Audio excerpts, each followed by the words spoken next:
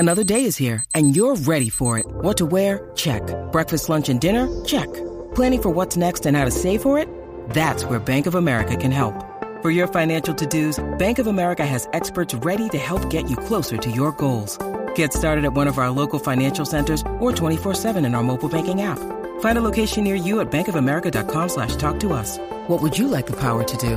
Mobile banking requires downloading the app and is only available for select devices. Message and data rates may apply. Bank of America N.A., member FDIC. When you need mealtime inspiration, it's worth shopping Kroger, where you'll find over 30,000 mouth-watering choices that excite your inner foodie. And no matter what tasty choice you make, you'll enjoy our everyday low prices, plus extra ways to save, like digital coupons worth over $600 each week. You can also save up to $1 off per gallon at the pump with fuel points. More savings and more inspiring flavors make shopping Kroger worth it every time. Kroger, fresh for everyone. Fuel restrictions apply. Hello and welcome to Raw, The Fight Within, a brand new podcast series hosted by me, Kugan Cassius. Over the course of the series, I'll be sitting down with some of the most high-profile figures from the world of boxing, including fighters, trainers and promoters, in order to dig a little deeper and understand their own personal stories. This podcast is about much more than simply what happens inside the ring. It's about the journey, the sacrifices, the agony, the ecstasy, the highs, the lows, the tears, and the fears. It's about getting to know the person. Thank you for tuning in, and I really hope you enjoy it. If you do, be sure to like, comment, and subscribe. This podcast is suitable for over 18s only, as it may contain adult content and explicit language. Hello, and welcome to Raw, The Fight Within. Delighted to be joined by my long-term friend, Mr. Johnny Nelson, who's kindly agreed to donate his Don't even purse. say it. What? Yeah, the fee you're paying The fee me. to the Kugan Cassius Foundation. It's true that. All 52 pence of it. 52 pence? Yeah. Can't really buy anything for 52 pence anymore, can you? It used to be 10 pence in the hedges back in the day when I was at school. Oh, wow. Used to sell them 10 pence a piece. Did you I'd make really? a pound We'll at the end come of the into day. that. Don't Sorry, mate. spoil it now. Johnny, thank you for coming on Raw, The Fight Within. You were a bit offended because I hadn't asked you previously. Well, I'd actually seen it and I thought, Corgi, you've done it again. I saw your show with Eddie. I thought it was brilliant. I think it's a great concept. I think you've got the platform to do it, and you just have that relationship with almost everybody to be able to to get an honest and direct convo out of it. So it's either that they're not threatened by you, What are you trying to say? or they respect you. And so let's go for the latter. Okay, I'll take that. Right, let's ease you in nice and easy. Your first ever memories of boxing, what were they? My first was probably my introduction through my brother. My elder brother used to box. He was my hero. Followed him everywhere. So cool, proper cool guy. And he started boxing. I actually had no interest in it at all. I just followed my brother around, and so my first introduction was him. I knew of Ali, and I knew my dad fought Sonny Liston. Always loved Sonny Liston over Ali back in the day. But then my brother was that inspiration from the off. The only reason I went to the gym was just to hang about with my brother.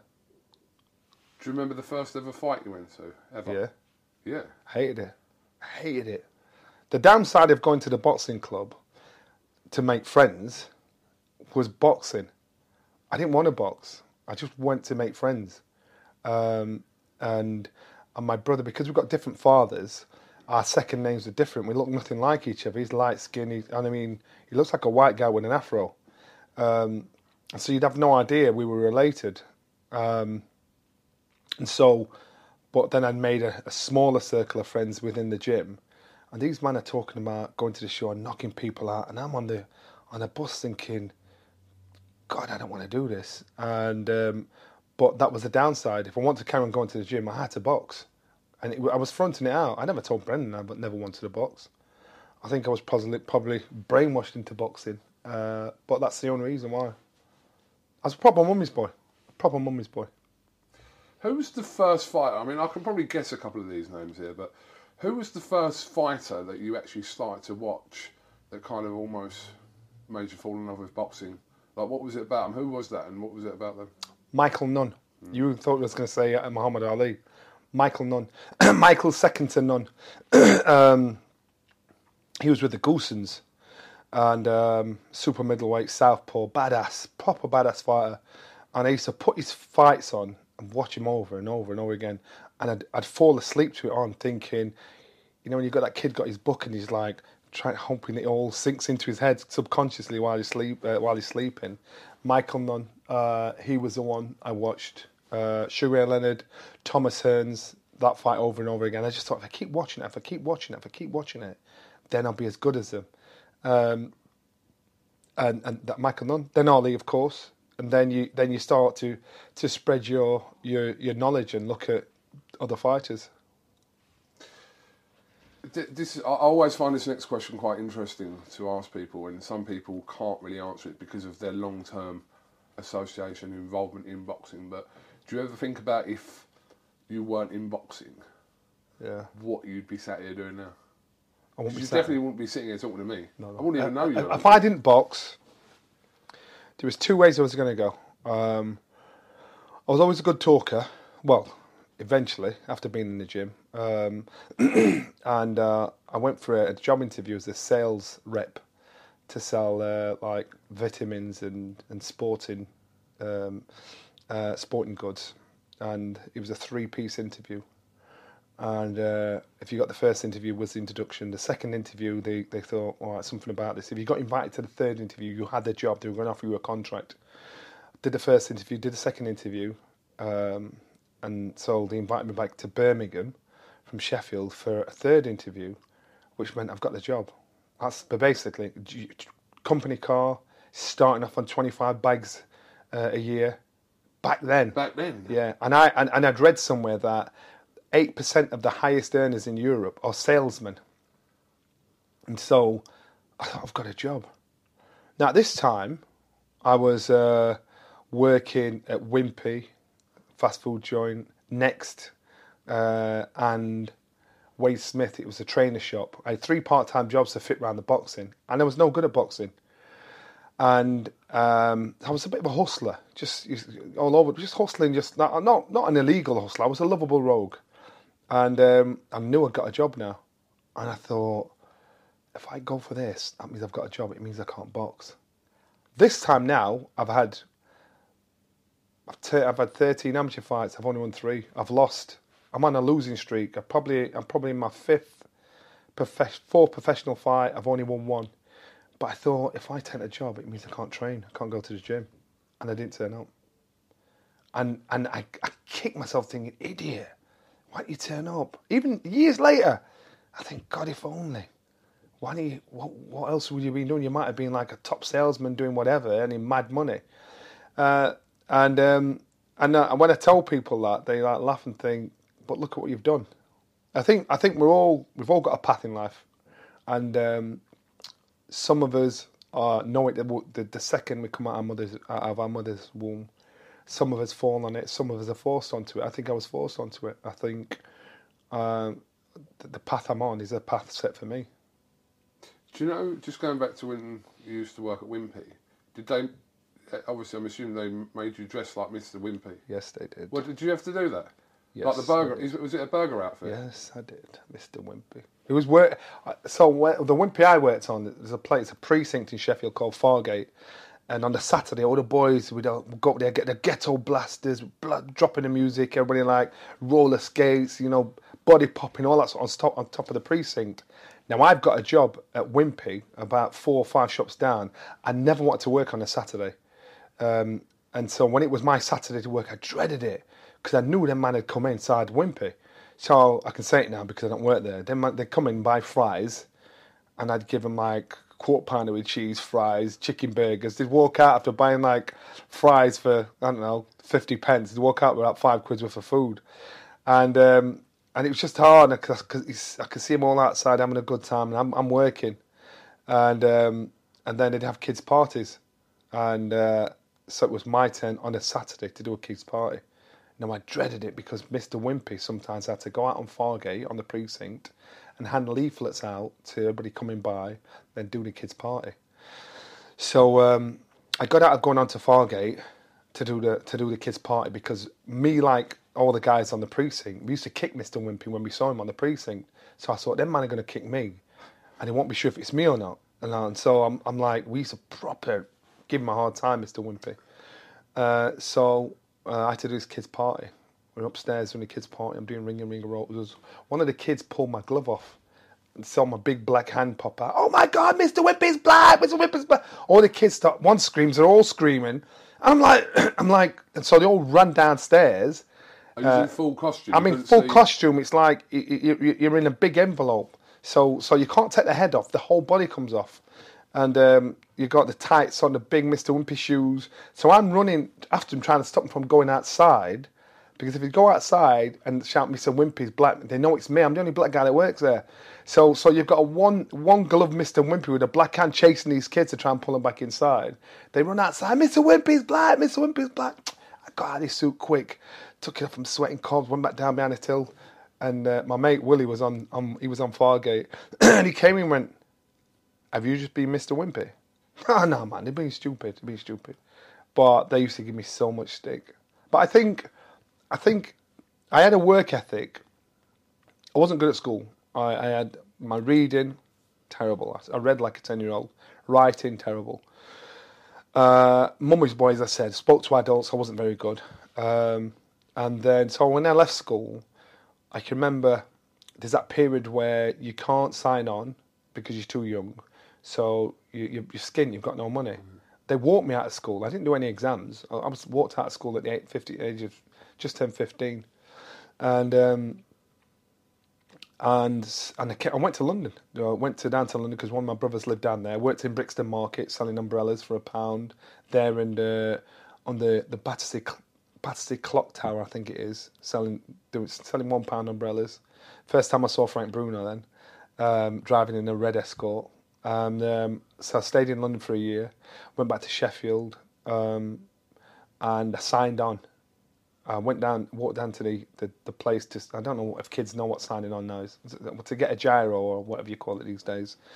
And I was queuing up for my money, and I'm like thinking, I felt ashamed. I thought, I'm never doing this again. I'm not doing it. So I signed on, got my gyro, I'm walking back, feeling sorry for myself.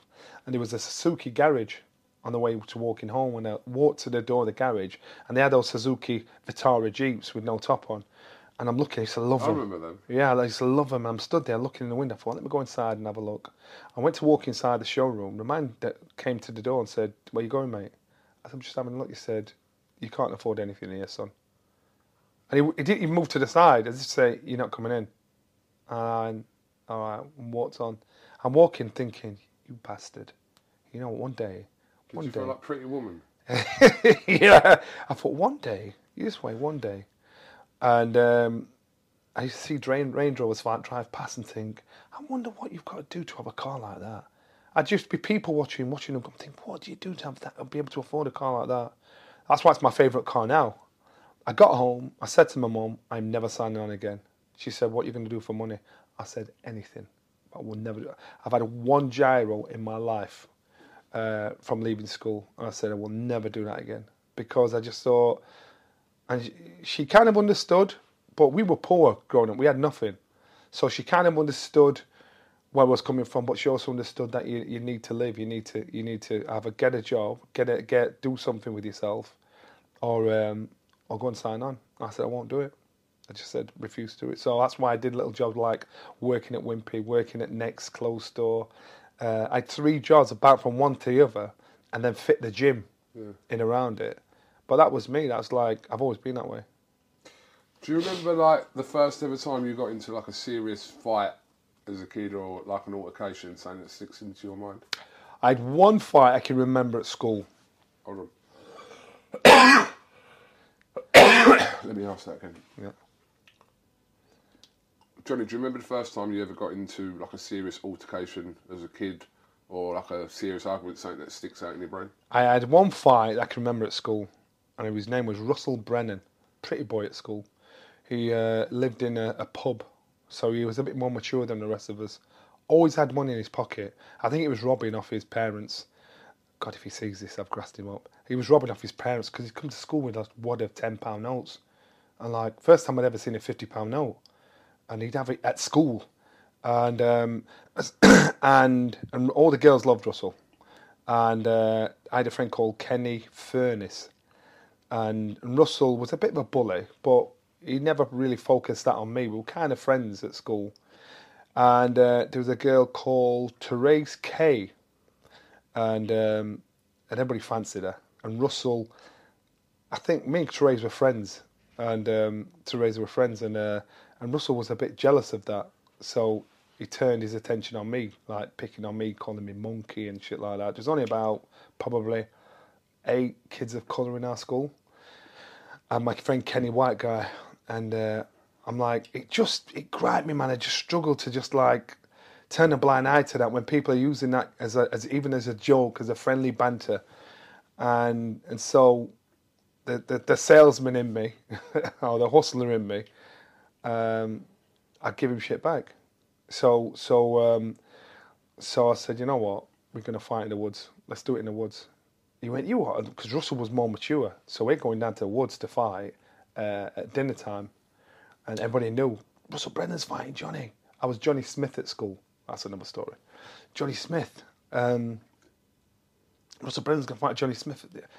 I was popular with the girls. I didn't have girlfriends, but I was like that friend. I was friend zoned. And went down to the woods. And I'm like, Kenny, yo, listen, you do the time and we'll make it rounds.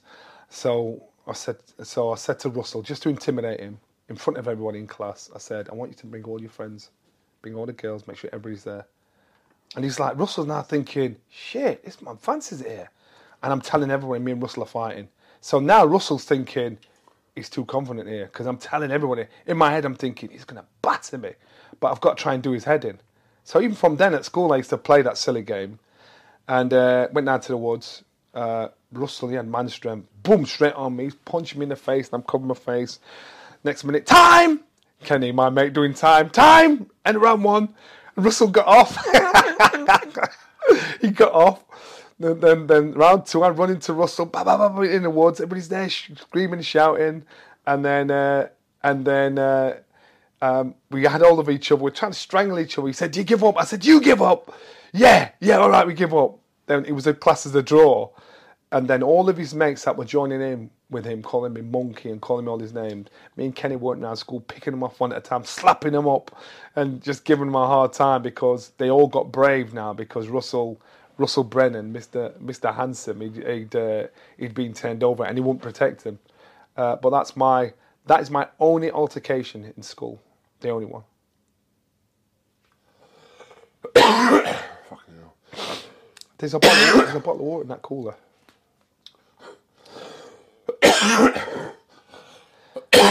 Fuck.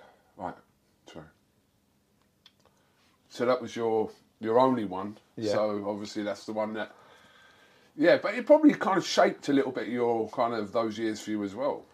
Yeah, because even though I was scared, I did it. I was scared.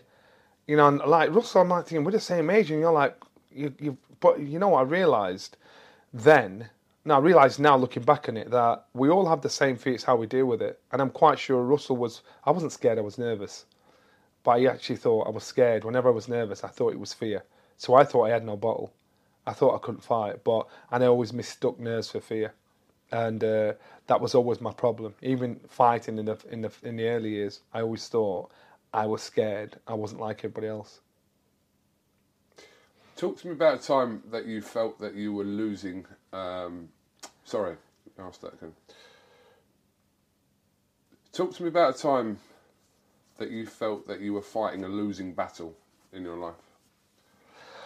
That came when I boxed Carlos De Leon in Sheffield.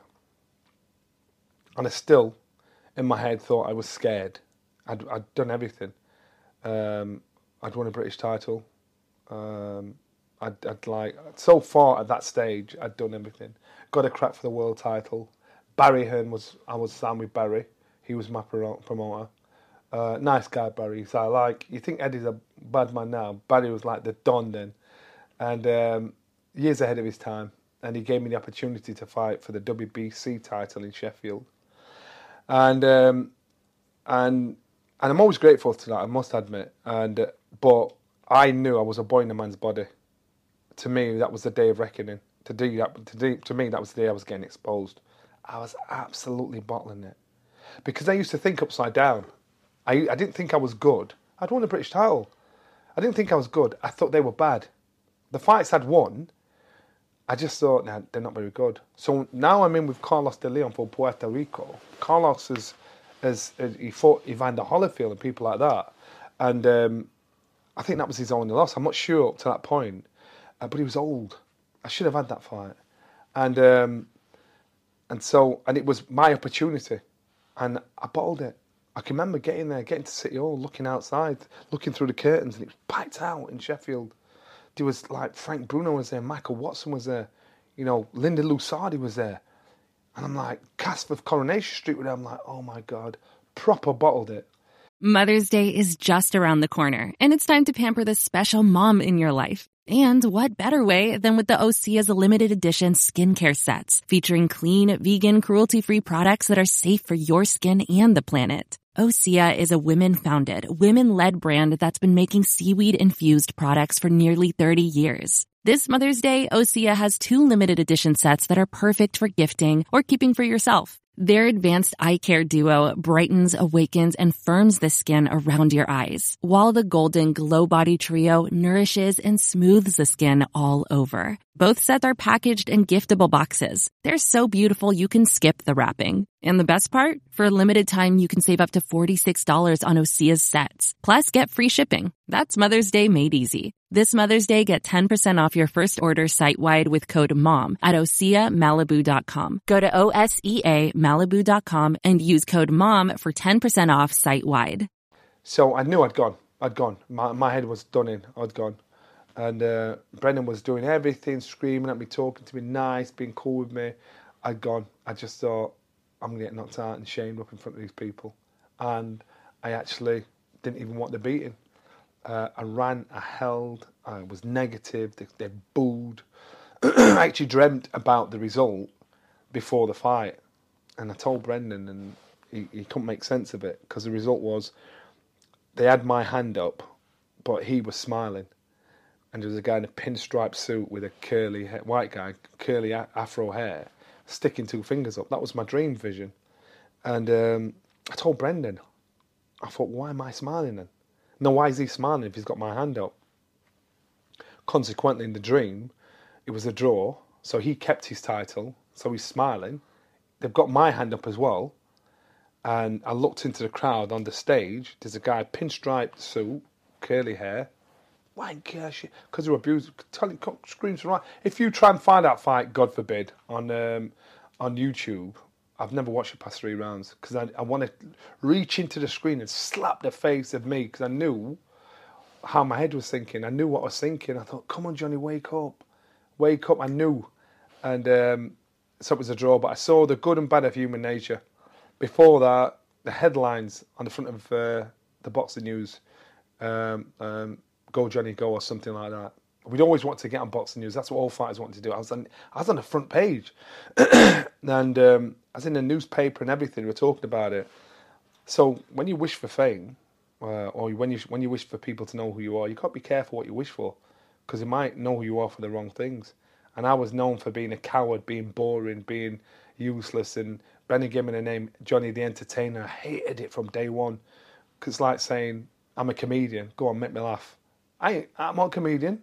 So, but Brendan, that was the hardest period and the lowest time, and I thought, I shouldn't be doing this. Because I just found the good and bad of human nature. People were so cruel.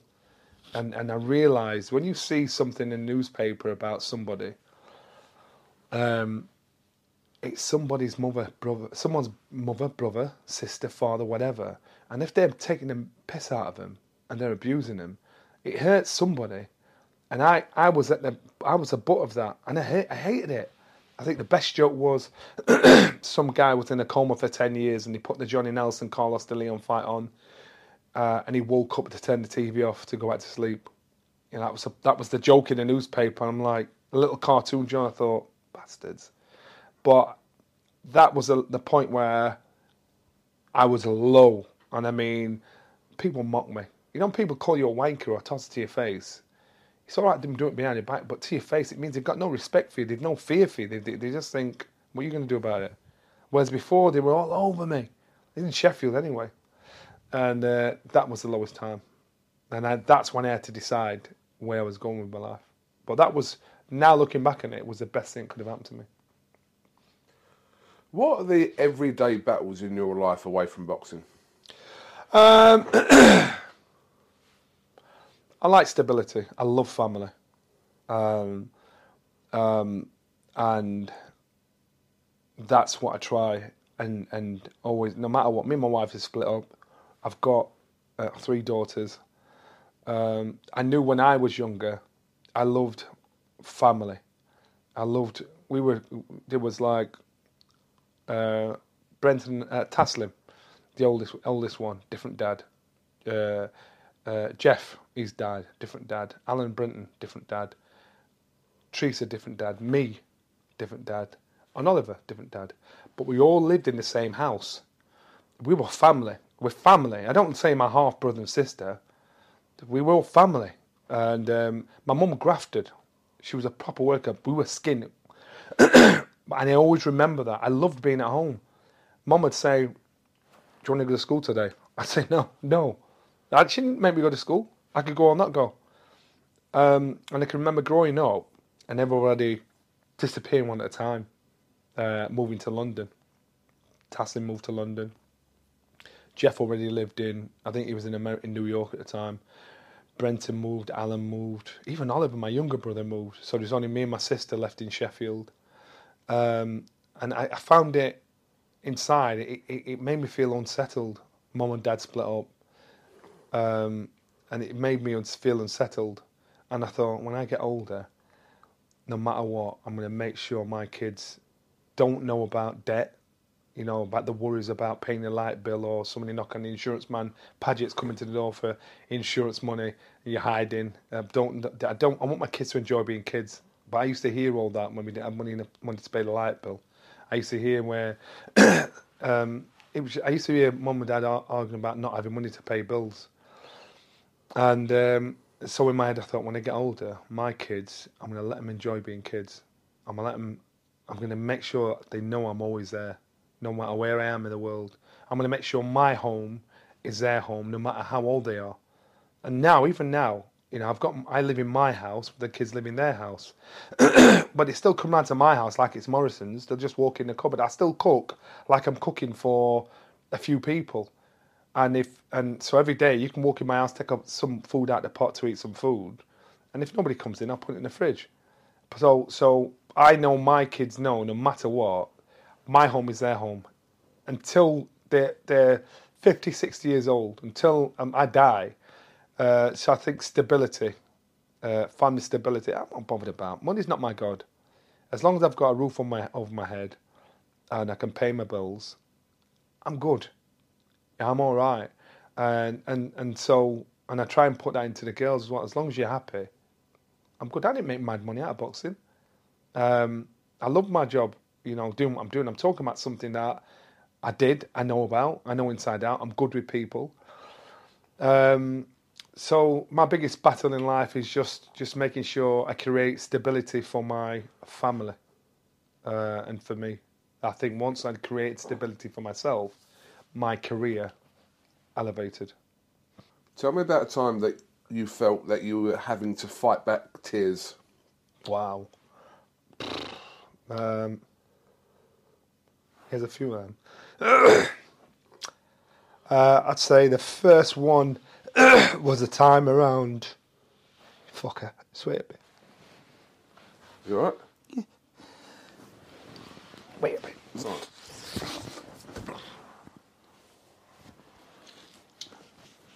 Yeah, go again. You good? Yeah.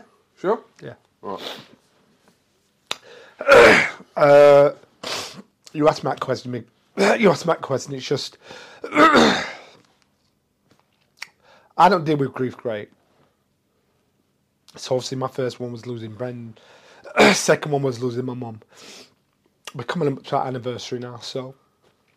Should we stop this? Yeah, stop. Let's stop. Yeah. So you asked me, first time I had to hold back, well, tears of grief. I don't deal with grief very good. I think the first one, obviously losing Brendan, bad, devastating, killed me. And then losing my mum. So our anniversary, first year of her passing this year, coming up close, which is why we've had to cut a couple of times. So I think as an adult, I think grief hurts, but grief kills you as an adult, man. It kills you because you've got adult reasoning, understanding, thinking, emotions. And it's that bounce back ability.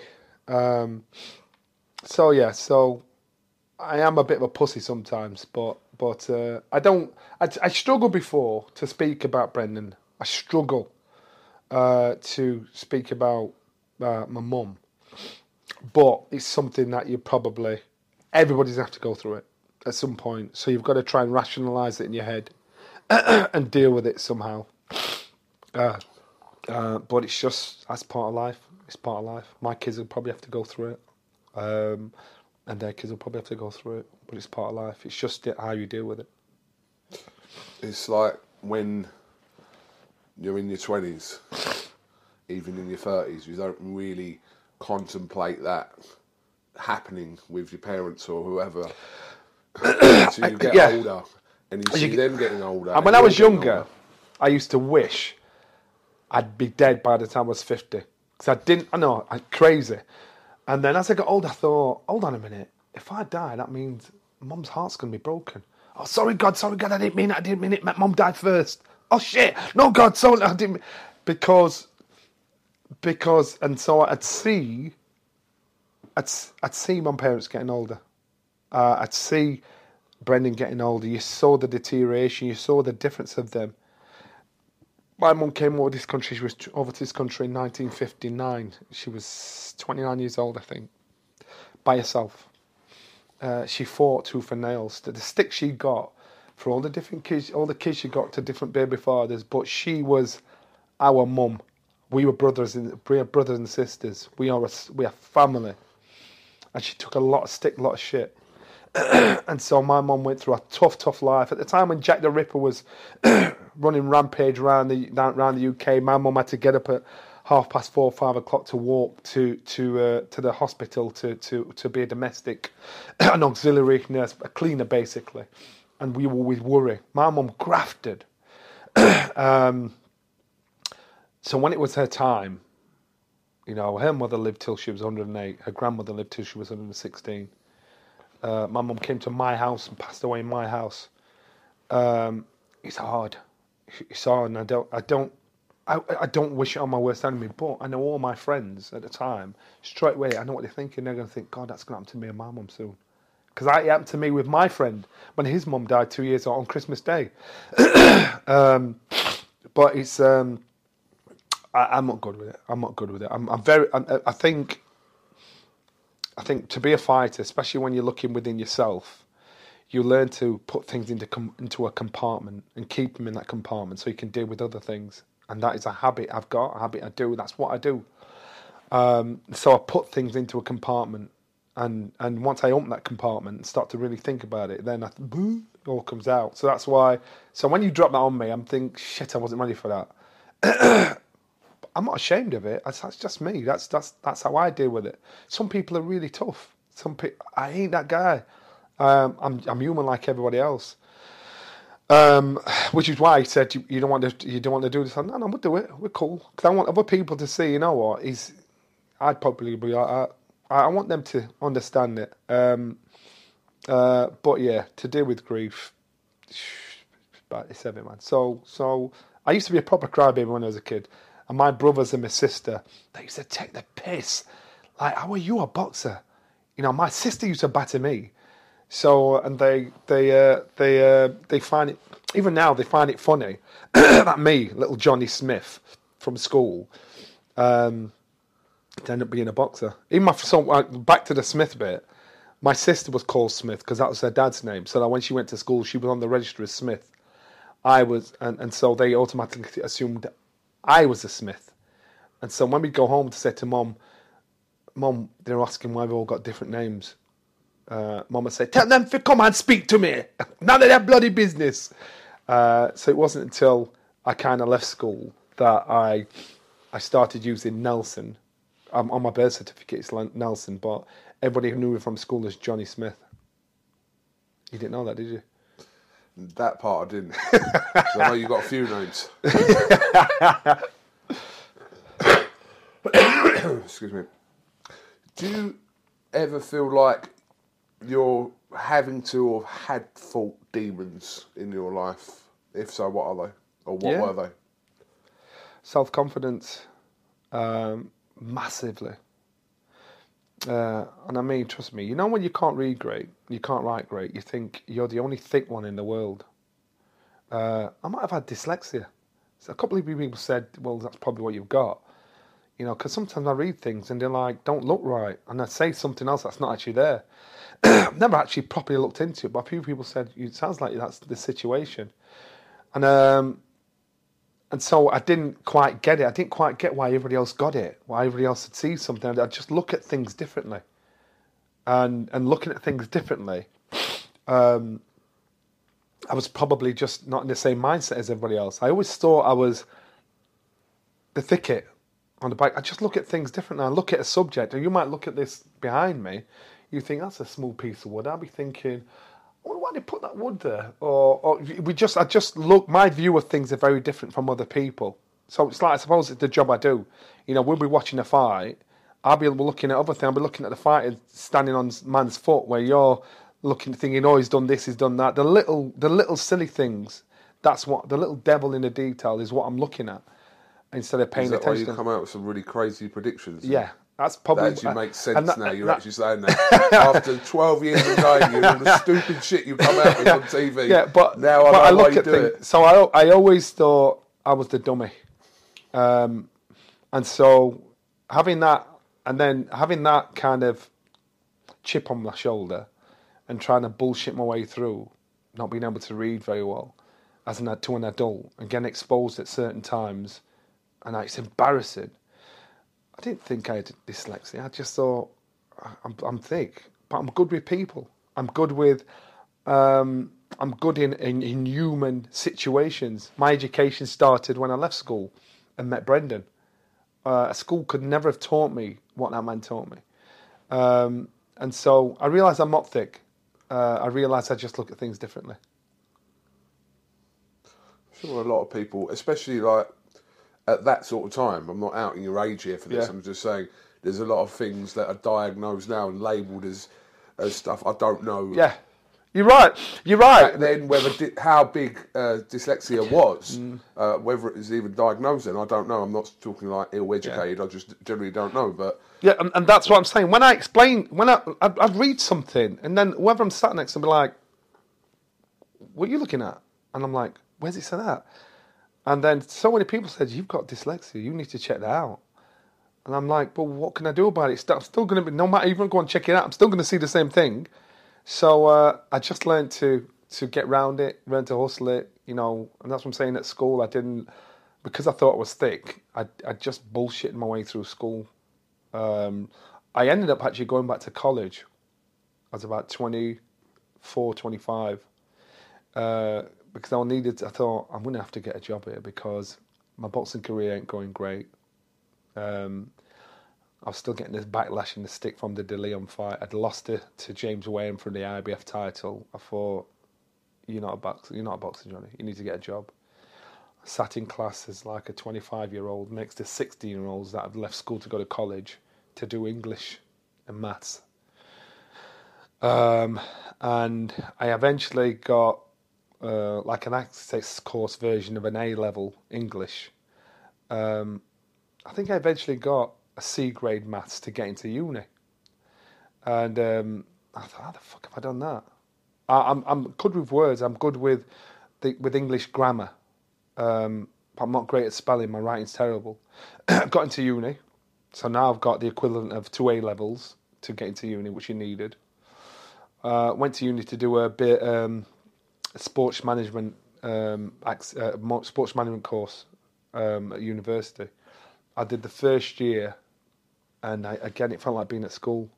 I just thought, I just feel as though everybody's like on it and I'm not. I'm like, I don't know what you're talking about.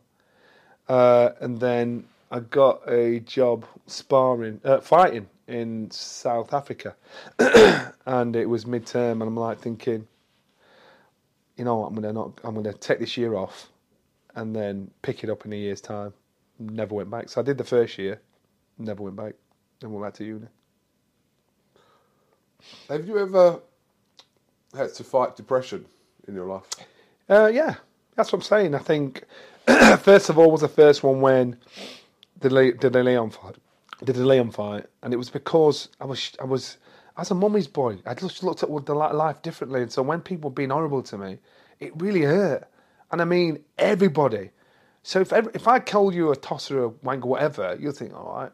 If everybody's calling it here, everybody, you get paranoid when people look at you thinking he thinks I'm this, that, and the other. And I just went into my shell. I went into my home. I was at home, and the only places I went was my house, the boxing club, because people were just... Did you know it was depression then when you were going through it? Nah, not at all. Not at all. And if I'm honest with you, at that time, I actually thought an easier way out was topping myself. And the only reason why I didn't is because I didn't have the bottle. I thought, how can I do it? That's what I thought. And you those times you were talking about, yeah. That's what. Yeah. But you, in your head, because I've heard this from a few people. They have that feeling of what you just said there, but they're very honest in saying that. Do you know what? I actually haven't got to bottle to actually. Yeah, and that's what I'm saying. People that do it must be properly screwed in the head to have the bottle to do it. Must be. It's so brave to do it, and I'm not encouraging it. Trust me. It don't mean you're anybody. It means you just chosen a way out instead of having to deal with it. Because you've got to be brave to do that. And I ain't got a bottle. I just didn't have the bottle. I thought, it's going to hurt. And so I thought, you've got to tough this out, Johnny boy. And it wasn't easy.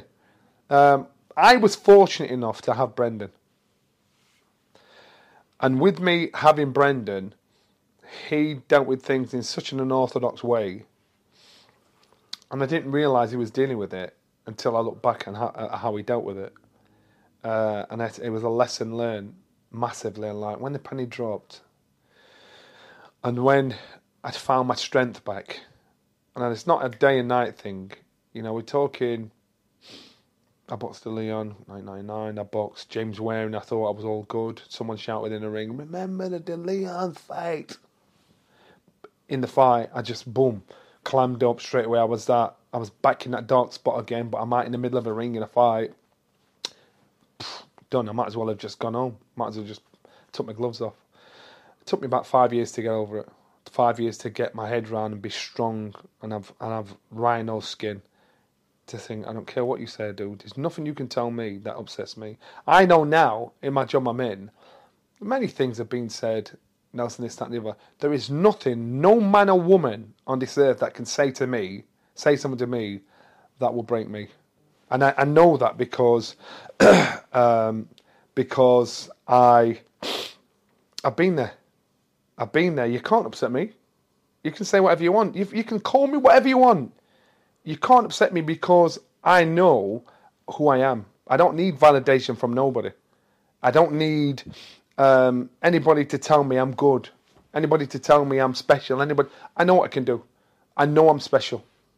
And once I became world champion, I honestly and truly believed I was the best fighter in the world. And it doesn't matter what anybody says.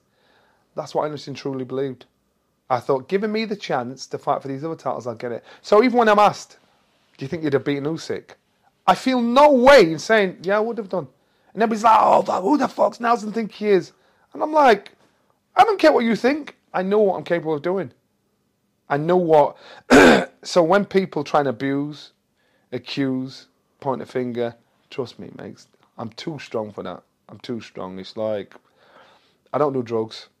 You know, I've had a drink. I'm a bit of a weakling when it comes to drinking. I'm a strong character. I'm probably not the easiest of boyfriends. I probably wouldn't have been. Probably wasn't the easiest of a husband.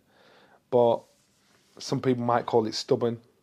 But I've been through too much in my life to let anybody break me. I mean, in that way. Fuck. God. Right. Where does your fight spirit come from? Where does that stem from, you as a person? My fighting spirit, I think, stems from my mum, her mum, and her mum. My fighting spirit stems from that chip on the shoulder where I've just got a bit of a stubbornness. I'm not a fighter, I'm just a bit stubborn. And I stuck with boxing because it was all I had.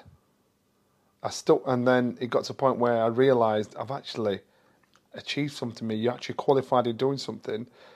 You can do this.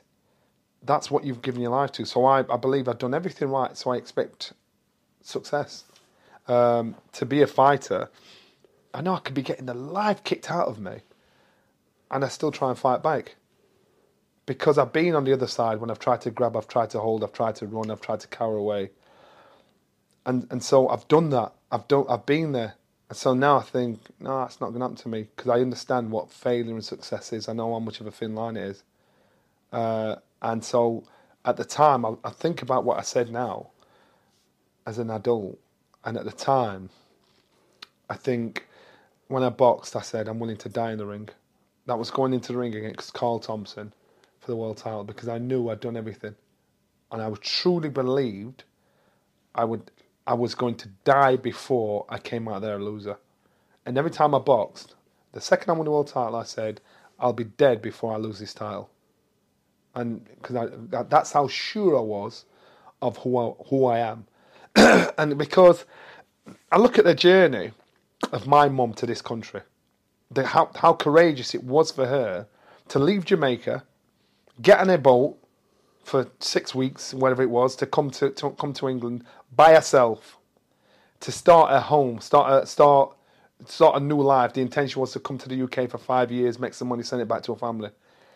Eventually, she ended up. This was a home, and I think, can you imagine at 29 years old, one of us lot doing that now. My kids thinking, I'm going to get on a boat, Dad, and go and travel for 6 weeks to go and live over there and set up a home. Don't know nobody there. Ain't got a house to walk to. Ain't got nowhere to go to. And I'm thinking, if my mum's got that kind of courage, what are you talking about, Johnny? What are you doing? And there's a saying in our family, in our household: stop your foolishness. Your foolishness is just worrying about the silly things that we make a big deal of that are not life-threatening. And I had to have a word with myself, because I kept failing, kept falling, kept doubting. And I thought, I gave myself no reason to fail. I trained right, prepared right, I thought right, I've done my homework. I gave myself no reason not to succeed. So, and if I cheated in training, if I'd missed something out, then I'd give myself a reason. That's why I train so hard.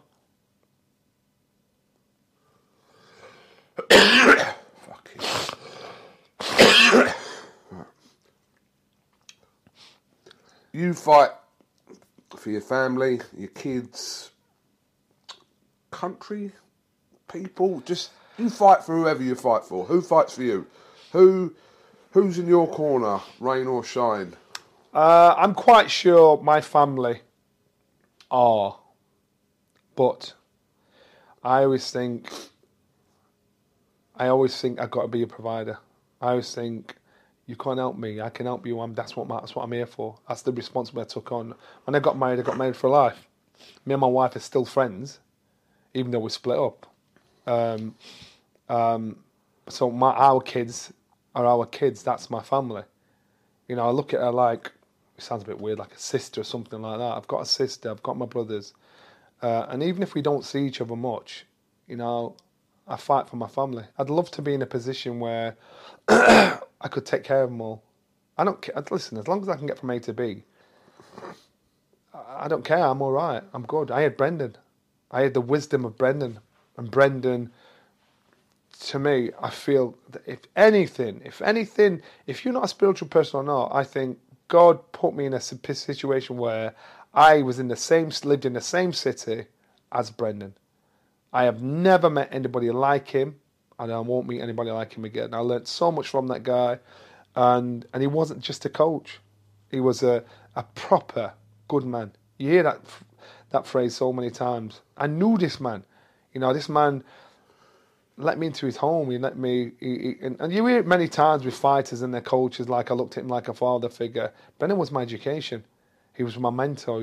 He was my friend that did selfless acts for me at times, but people don't know about. He stuck by me when everybody was abusing him and what he was working on and all the work he'd put into Sheffield. He still stuck by me because I said, come on, come out of the gym. But he didn't. So I was fortunate enough to meet Brendan. Jesus. Sorry. Is it more difficult to fight physically as in your actions or fight mentally as in your mind? Mentally. To me, I think once the mental side of me was strong, the physical side followed. You can have an amazing physique, fitness and everything. If your head's not right, it don't matter what you do, you're not in it. And so to me, I've always worked on that, and I get that. And we might all have those little dark corners in our head that we just don't want to go to. But I feel as though mentally, I can be so strong, focused, single-minded. I can be when I have to be. I don't think I can. I know I can. Because I've been there. I've been in situations where I've been away as a sparring partner and it's been horrible. It's been the worst place. I've been on the border of like Poland and a place called Frankfurt Oder. 6 weeks, only black guy there. Couldn't walk in the streets because they'd chase me. I'm there for 6 weeks. Nobody's talking to me. All I've got is the army radio to listen to. I did that for 3 years, kept going back and forth because I wanted to get myself mentally strong. People don't work on the mental strength. They work on the physical strength. But people don't know how to work on mental strength. Yeah, I think that's more sort of... people don't know how to do it. Yeah, they don't know how to do it. What they do is they'll listen to some mantra or they'll listen to X, Y, Z. To work on you, you've got to listen to you. You can't distract you with outside interference because when you close your eyes, only you know what's going on. So you've got to learn yourself to deal with the boredom. You've got it's like having a little ping pong ball in your head, settling in happiness, sadness, madness, darkness, and you've got to learn to deal with all those bored, frustrating moments. Because if you don't, if it catches you by surprise, you're depressed. You're thinking, oh my God, because I just can't get my mind out of thinking this. You've got to learn to deal with every emotion that is up there. You've got to make a choice for you and you stop looking for someone else to do it for you. Whereas if you know something that's going to set you off and make you go down a path of negativity, you're going to be pissed off all day. And you've done it once, you've done it twice, you've done it 3 times. Why are you going to go there again? Just think, you know what, I'm not going to go down there because I know what it's like. And it's easy to think negatively. It's easy to put yourself down there. Everybody can do it. Everybody does it. But you just think, well, I know what's down there. He's going to put me in a bad place. So I'm just not going there. That's it. That's how you think. That's how I think. I'm great company. Right? At home, my kids will phone up, Dad, turn the music down. I got music playing in my house, nice and warm. I'm walking about my socks and my underpants. And I don't need anybody to make me happy. So everything else outside me is a bonus. I'm good company. And actually, at the moment, we've got Christmas coming up. I don't know when this is coming out. I bought myself a black elf. I call him Errol. So what? Sorry. And I keep putting him in places around the house. And I walk in the room, I'll just chuckle to myself. And so when people come in the house, they'll say, "What's that?" I went, "That's Errol." And they're looking. I'm just having a bit of a banter with myself. And I'll put me in the bag. I just do little things to tickle myself. And And so when people come in that vibe, my house is a good energy, it's a good vibe, it's a good place to be. And so people you gravitate to come to where I am because you think it's just a good energy in here, and that's what I like to be around. I try and avoid the negativity of other people, and that's easy to say. And it all sounds all new age, whatever, but you've got to think to yourself, this is me I'm dealing with. I've got to deal with. I'm not looking to blame anybody else for my happiness and my sadness. My responsibility is to make sure I'm happy, content in my life. Then I can pass that on to others, and which I hope I do. Last one. Answer it as, or you can interpret it as whichever way you please. And I mean this from a complete non-boxing sense. What drives that fight within you? What drives it? The fear of being poor again. My home life, as a youngster growing up, we were poor. And when people see this, when you read about people being poor, you don't know what poor is unless you were poor. I'm always scared of actually being poor again. And money's not my God, but what I'm saying is I want to be all right. I want my kids to be all right. So I'll always work. I'll always, and poor doesn't just have to be financial. And I mean spiritually. I just want to be happy. I want to be in a happy environment.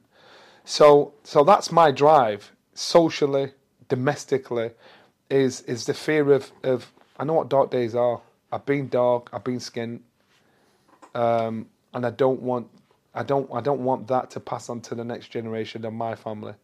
So no matter what my kids think of me, when I'm long gone, they'll always know. You know what, my dad. He was like. He's all right, Joker. He was all right, my dad. This boxing like was a stepping stone in my life. What I achieved, it wasn't my life. I didn't measure myself by it, and everything I achieved in it. I'm like everybody else. I'm a fanboy. I'm like, shit, I can't believe I did that. But the fear of actually.